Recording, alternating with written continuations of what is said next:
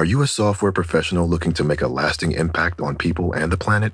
At General Motors, our vision is a world with zero crashes, zero emissions, and zero congestion. And we need innovative people like you to join us on this journey and challenge the limits of what is possible. From autonomous cars to software-defined vehicles, you'll translate breakthrough technologies like AI into experiences that people love, all while pushing the world forward toward an all-electric future. See how you can shape the future of mobility at careers.gm.com. The new Willy Wonka Golden Ticket games from the Virginia Lottery are here. The Scratcher gives you the chance to win up to $100,000. The online game gives you the chance to win up to $1 million. For more information, visit VALottery.com. Hi, Crime Junkies. It's Britt. This is one of 2 episodes you are getting in your feed today. So if you haven't listened to our previous episode titled Be Weird, Be Rude, Stay Alive, Sextortion, go back and listen because this episode is actually a bonus episode. Now, buckle up because I was lucky enough to have a conversation with the one and only Rue Powell, who we talked about at the end of today's episode. Rue is the founder of SOSA, a nonprofit dedicated to raising awareness and combating online child sex abuse and exploitation. During our conversation, we talked about the work that SOSA is doing, how to stay safe online, how our crime junkie parents out there can best support their kids, and so much more. So without further ado,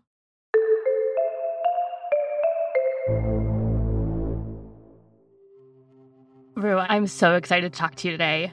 I think the first question that I'd like our listeners to know is hear a little bit about you and SOSA and kind of how you came to create SOSA.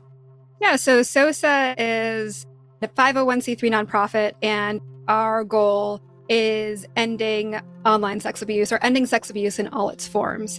So it originally started where I've been this kind of career long writer, and child advocacy has always been a really big part of that. And I was also working in tech.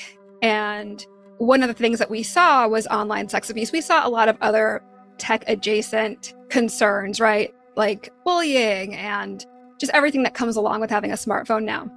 And what I wanted to do was really demonstrate the ubiquity of online predation.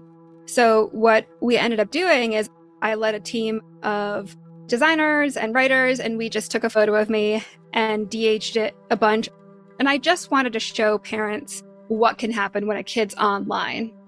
I did this because I think for parents who are my age, like my parents never worried about a smartphone or Snapchat. They worried about my grades, me boozing at prom, anyone that was in like the close vicinity to me, right? So like an actual physical curfew, stuff like that. Yeah, if I'm walking home from school, they're worried about if a guy in the 7-Eleven parking lot is going to throw me in a trunk.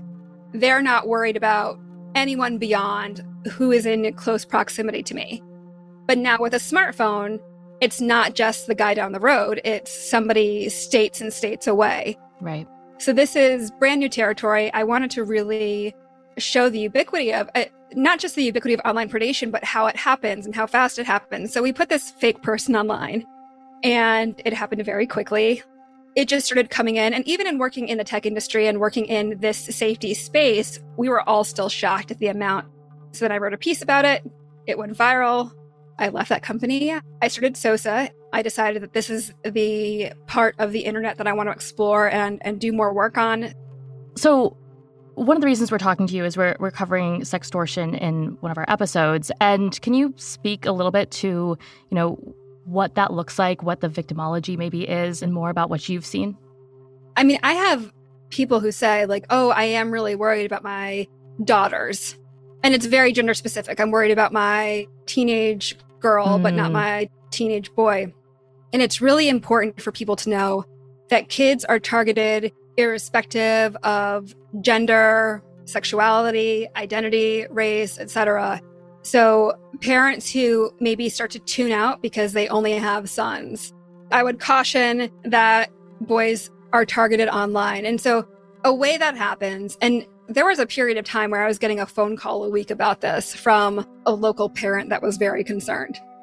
So you've got, a cute 14-year-old boy who's online posting on Snap or Instagram or just any typical social media platform. And a cute 14-year-old girl adds him and they're chatting back and forth.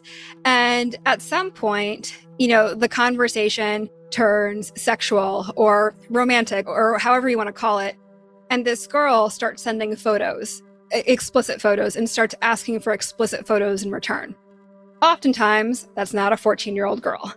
That is an extortion ring from another country, right. And they're using photos of exploited children in order to get more photos of exploited children that they can disseminate, but most likely use to extort.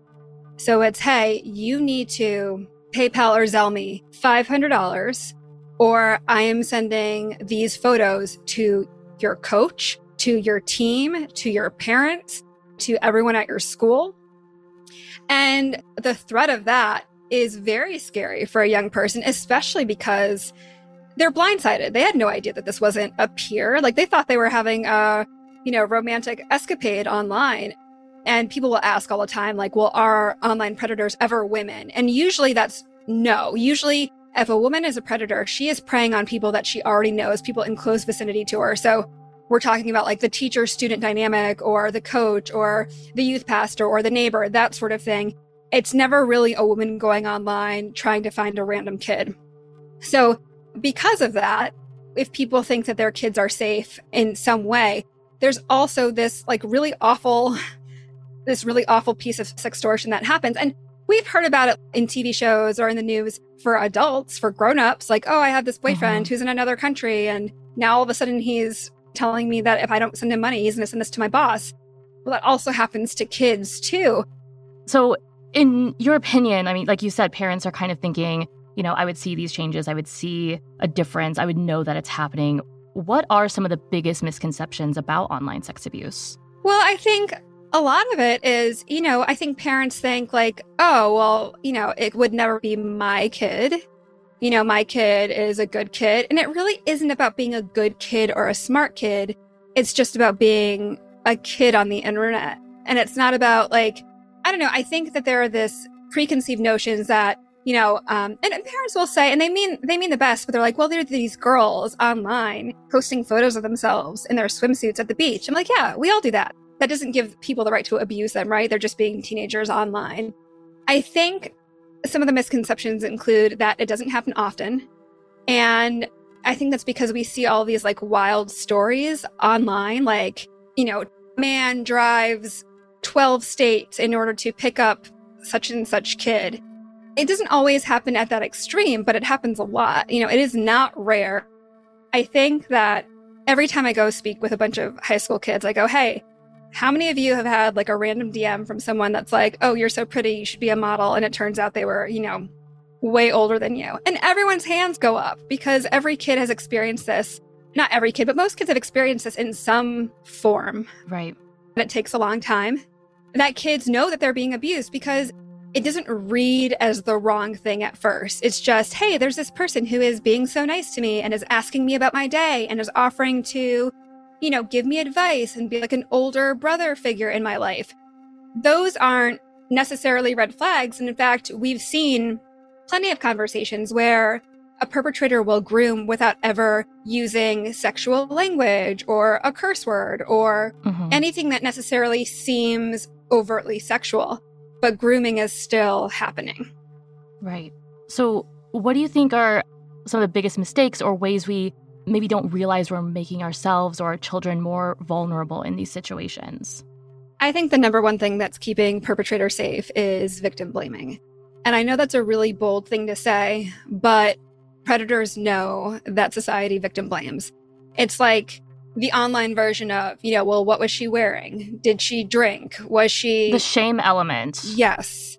Yes, 100%. And I think that, you have a kid who's online, who's curious, just like I was in those AOL chat room days, oh, what is this chat room? The Wild West of the internet. Yeah, right. age, sex, location, want a cyber. Of course, a kid is curious, right? And so if something happens, if they feel like somebody's going to shame them or blame them, or even if they're being targeted and they go, hey, parent, look, I'm being targeted. And the parent's response is to go, how could you? How could you be so stupid? How could you be so dumb? What did you do? Right. You posted this TikTok of you shaking it. All of these things that genuinely don't matter. Like, we've also put kids online covered neck to knees with like nothing remotely salacious happening. And these perpetrators are coming in anyway. But the point is, shame is what's keeping kids from sharing, like the fear of shame, the fear of being blamed. And if a kid's not going to report because they don't want to be shamed and they're suffering in silence, then the perpetrator is getting away with this. And they know that. And they keep doing it, which is why so many online perpetrators have multiple victims. And that kind of goes in line with like punishing a kid too. Like, oh, Britt, this terrible person was terrible to you online. That's it. I need to take your phone away because I don't know what's happening online. That's punitive, especially when there's this like social currency that comes along with being a teenager and having a smartphone. Right. If the result is punitive, then of course a kid's going to be reluctant to share what happened to them online. Kind of protective of what's going on so that they can have this thing that's connecting them to the outside world, that they're still curious and they're still like, not all bad stuff is happening on there. They still want that connection. They're protecting that. Yeah, of course. I mean, and I'm very pro-internet. I think the internet is great. It allows us to talk. It allows us to know what's happening in the world.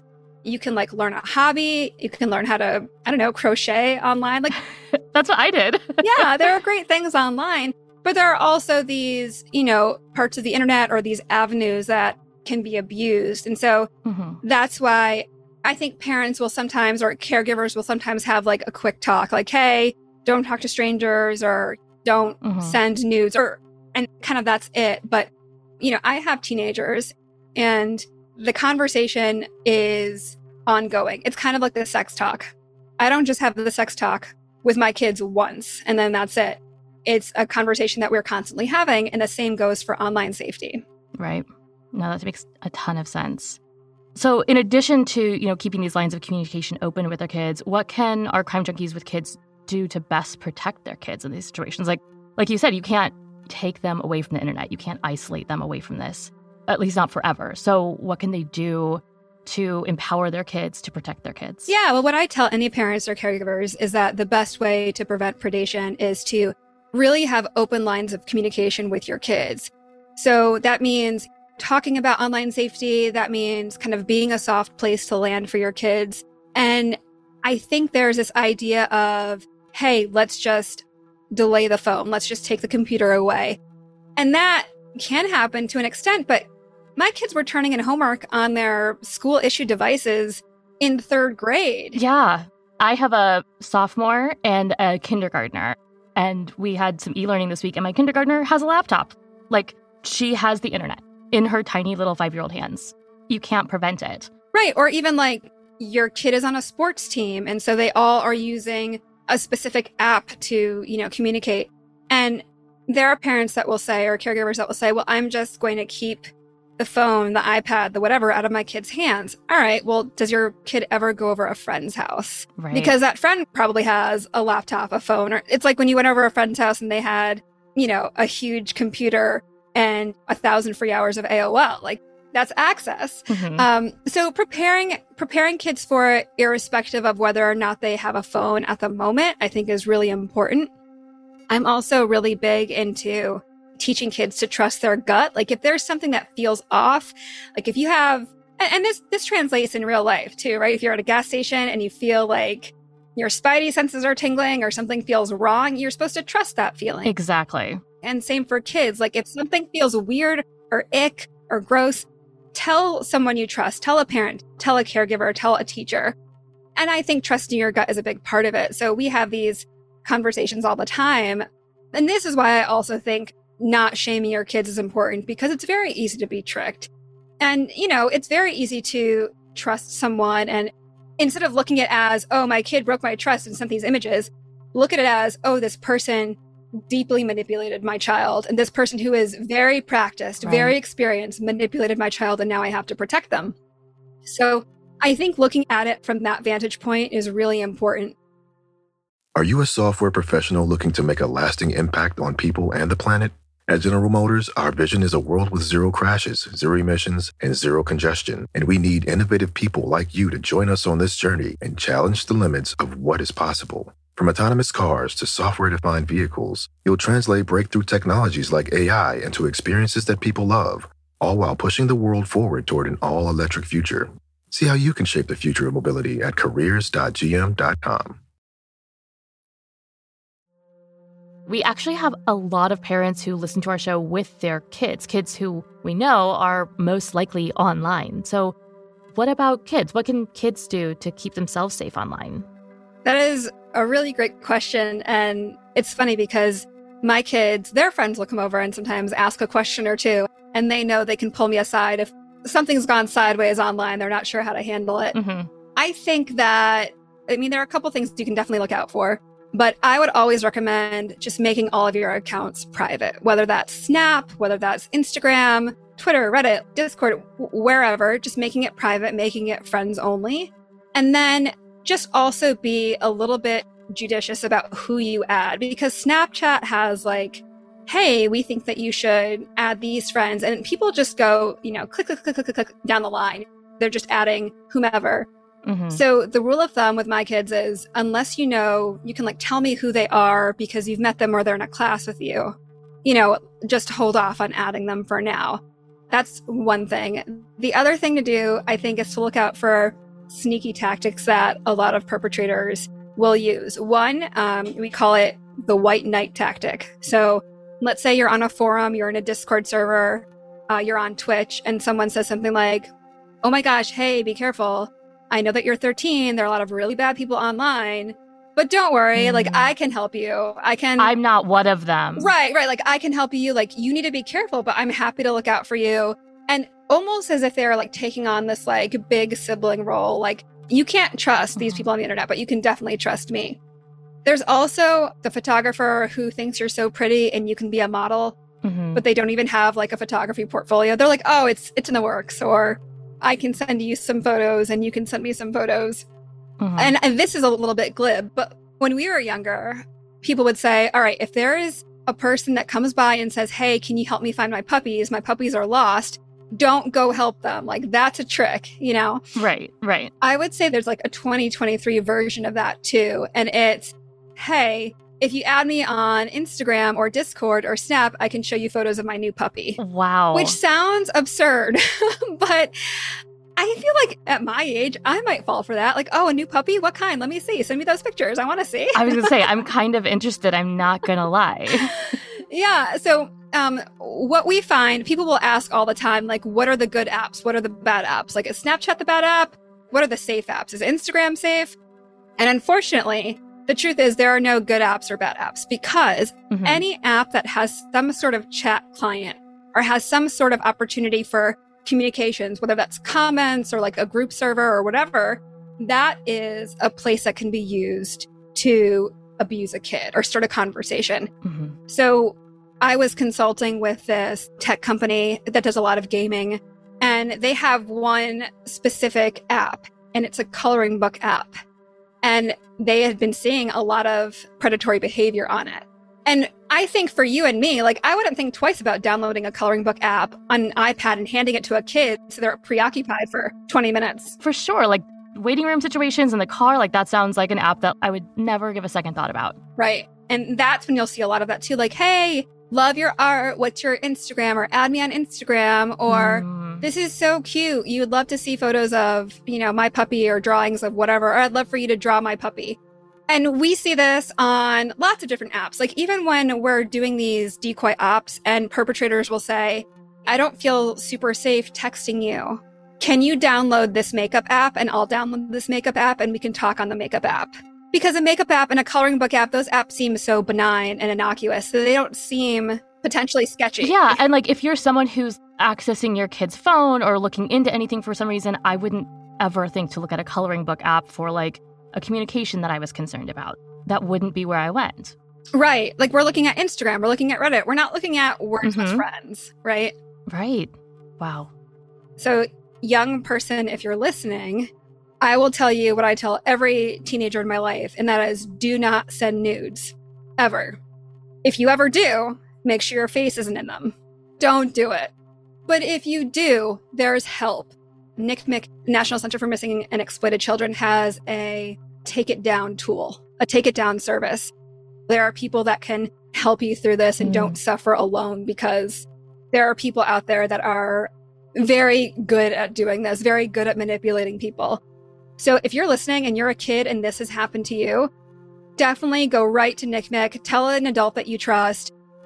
We talked a little bit about what our listeners with kids and our kid listeners can do. But what about those who don't have kids in their lives immediately? Aunts and uncles, all those sorts of people who are kind of periphery, but maybe aren't the people who are limiting screen time, checking in on apps, stuff like that. What can they do to protect, again, themselves and the kids in their lives? I think that, the role of cool aunt is very, very important because sometimes kids don't want to talk to their parents about it. Mm-hmm. And I think just being an adult in a kid's life that they feel like is safe, that their feelings and emotions are safe with, that they can go to someone and say, hey, this happened to me, whether you're a teacher or an aunt or an older cousin or even an older sibling, mm-hmm. just being able to kind of affirm that this stuff can happen. Abuse is never a kid's fault. Abuse is never a victim's fault. I think that's really important. Even just being able to share resources when needed, or, sometimes it's nice to have a buffer with the parent as well. Being like, by the way, I know that so-and-so has this app, this app, this app, this app. Have you had any chats about online safety? Mm-hmm. NCMEC has lots of great resources. We've got resources on the SOSA's website. RAINN has resources. So I think there's a lot of ways for other adults to share. But I think that just being somebody who cares in a non-judgmental way is very important. I would love for my kids to have plenty of people in their lives that they feel like they can go to if something went down, like in an emergency. Mm-hmm. And that's how I feel about trying to foster a relationship with my kids where they feel like they can come to me. I think when I was younger, if something happened that was bad, I would say, oh my gosh, my parents could never find out. Mm-hmm. Whereas I hope now that my kids would say, oh my gosh, something bad has happened. I need to call mom because she'll know what to do. If you can be that person that they can call because you'll know what to do, that's always a great thing. I would also like to just say this. If you want to be this person in a kid's life, so my teenagers have friends, and we saw on one of my daughter's friend's phone, it says, Rue, and then call if in trouble. Like that's what I'm saved as on their phone. That's your contact. Yeah, Rue, call if in trouble. Oh my gosh. Which I feel very honored that a teenager would say, I know to call if I'm in trouble because she'll help me out in some way. Yeah. So if you can be that so-and-so call if in trouble on a kid's phone, I think that's a wonderful thing. Yeah, I love that. So let's talk a little bit more about Undercover Underage. What has that experience been like, and how has that media coverage helped SOSA's cause and the cases you're covering? Yeah, I think television it's kind of the Wild West too. I started SOSA, and then a production company said, hey, can we follow you around with a camera? We really like the work that you're doing. And I said, no, that's really weird. And they said, you've reached all of these people with this piece that you wrote. If one of your main goals is awareness, imagine reaching 1 million people per week. And that sounded like a really good way to raise awareness about online sex abuse and exploitation. So That's how Undercover Underage started. I will say that, we do this work irrespective of the show. So we're doing decoy ops, whether or not there's a camera. Mm-hmm. But I think that it's been really helpful for people to see how quickly it can happen, how sneaky it can be. And then really to the extreme of most of the time when we catch a perpetrator, this has not been their first time, right? They have a long list or they do the forensic examination of the phone, and there are multiple messages. Mm-hmm. As far as the media helping, one of the things that we do as well is we advocate for better legislation. So we helped pass in Connecticut, which is where SOSA is based, a bill, HB 6737, and it's essentially the act of communicating with a minor in a sexual manner. That's now illegal. You might think that that's illegal everywhere, but it isn't necessarily. So you can have a 50-year-old man reach out to a 9-year-old girl for photos of her feet so he can, self-gratify.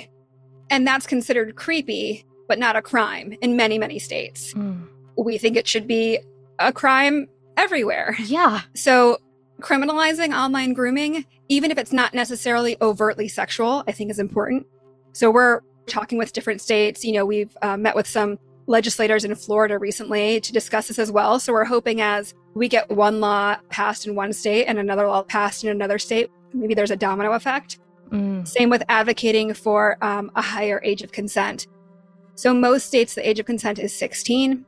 If 18 is the arbitrary age that we choose that people can vote or serve in the military or whatever, then we also think it's the age that they can, make decisions on whether or not they want to have a consensual sexual relationship with someone, 40 years their senior. Right. But I will say being able to share about that, like online, we also share about our cases and what the verdicts have been. So sometimes I have to testify. A lot of these cases end up, going to a plea deal, right? But sometimes they go to trial and sometimes I have to testify. And so one of our cases, he ended up getting a sentence of 20 years in prison and 10 years probation, which is our biggest sentence to date. And I think what that has also done is raise awareness about, okay, wait, what exactly was this person doing? How can we make sure that we're adequately punishing people that are doing this? Because he was targeting very, very young children.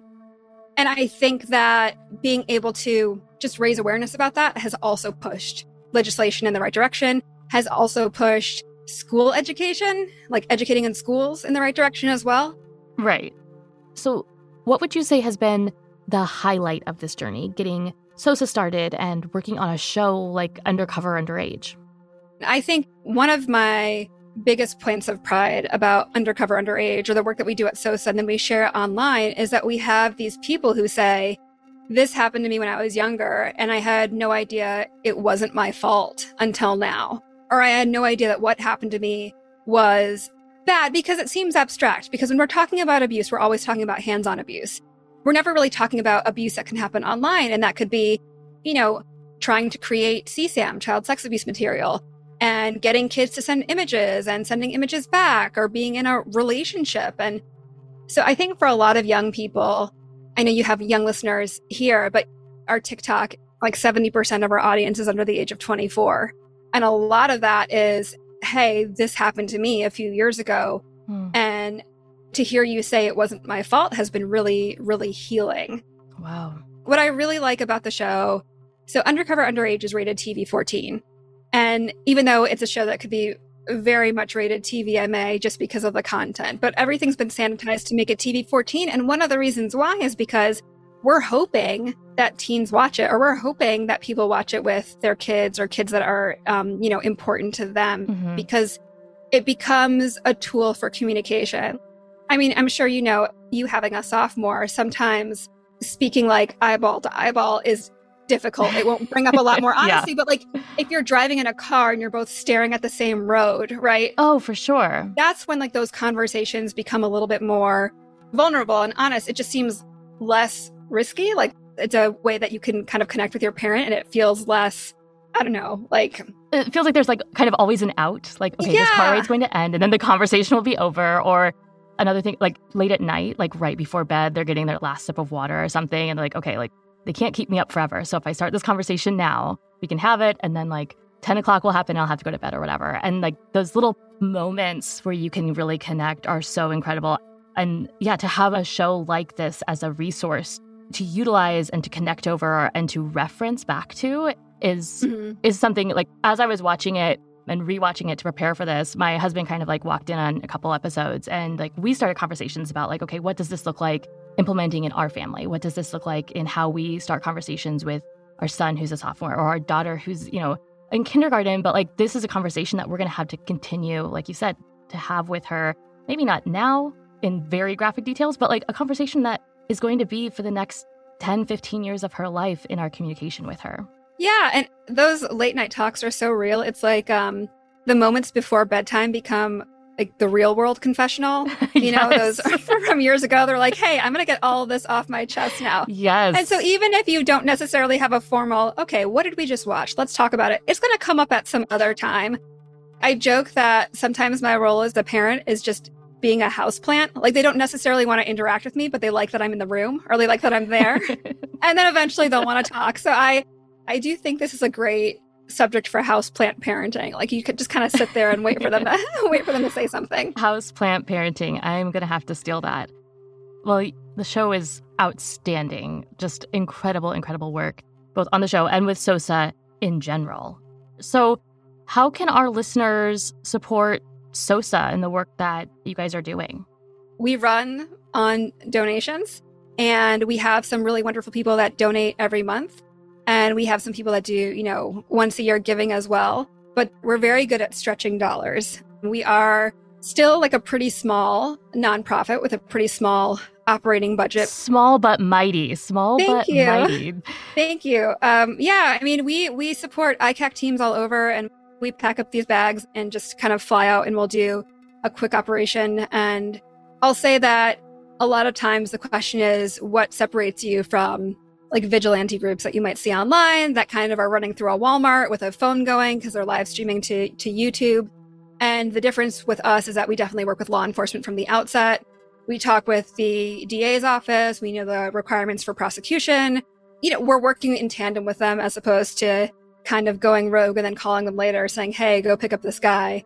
Because those cases are often not prosecutable.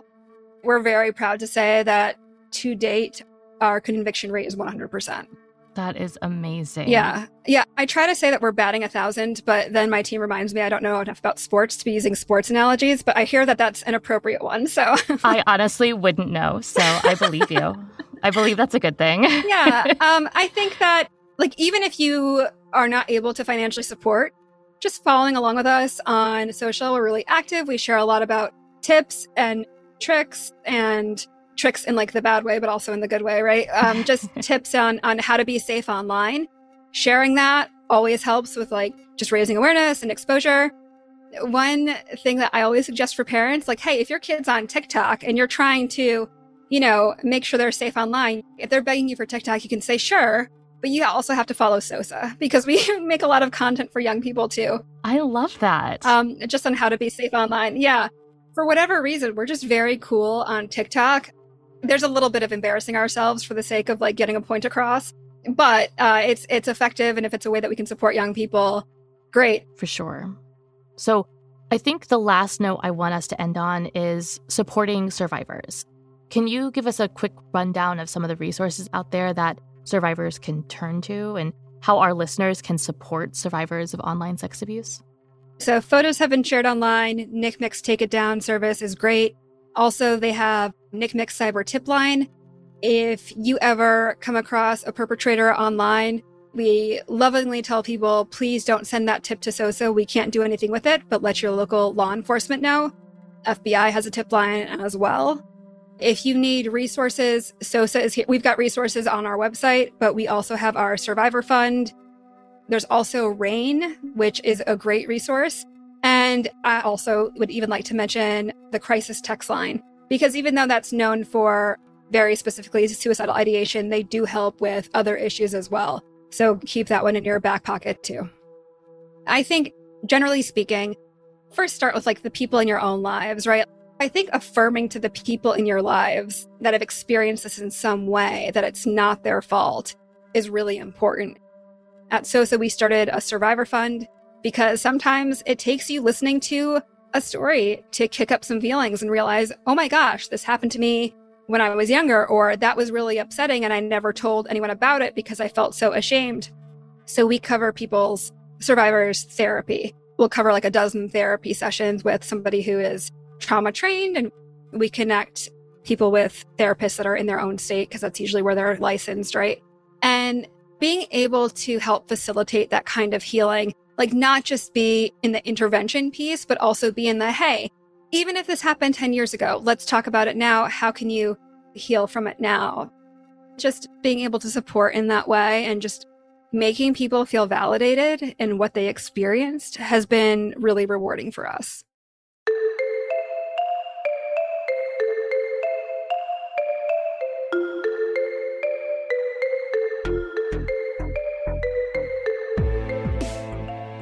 Crime Junkies, I hope you enjoyed this conversation with Rue as much as I did. And our hope is that you walk away from this episode armed with knowledge and resources right in your back pocket to keep yourself and the kids and loved ones in your life safe online. You can find all the resources mentioned in this episode in our show notes, and I highly encourage you follow @SOSA Together for more online safety content. And if you have a minute, please take a moment to share this episode with someone in your life.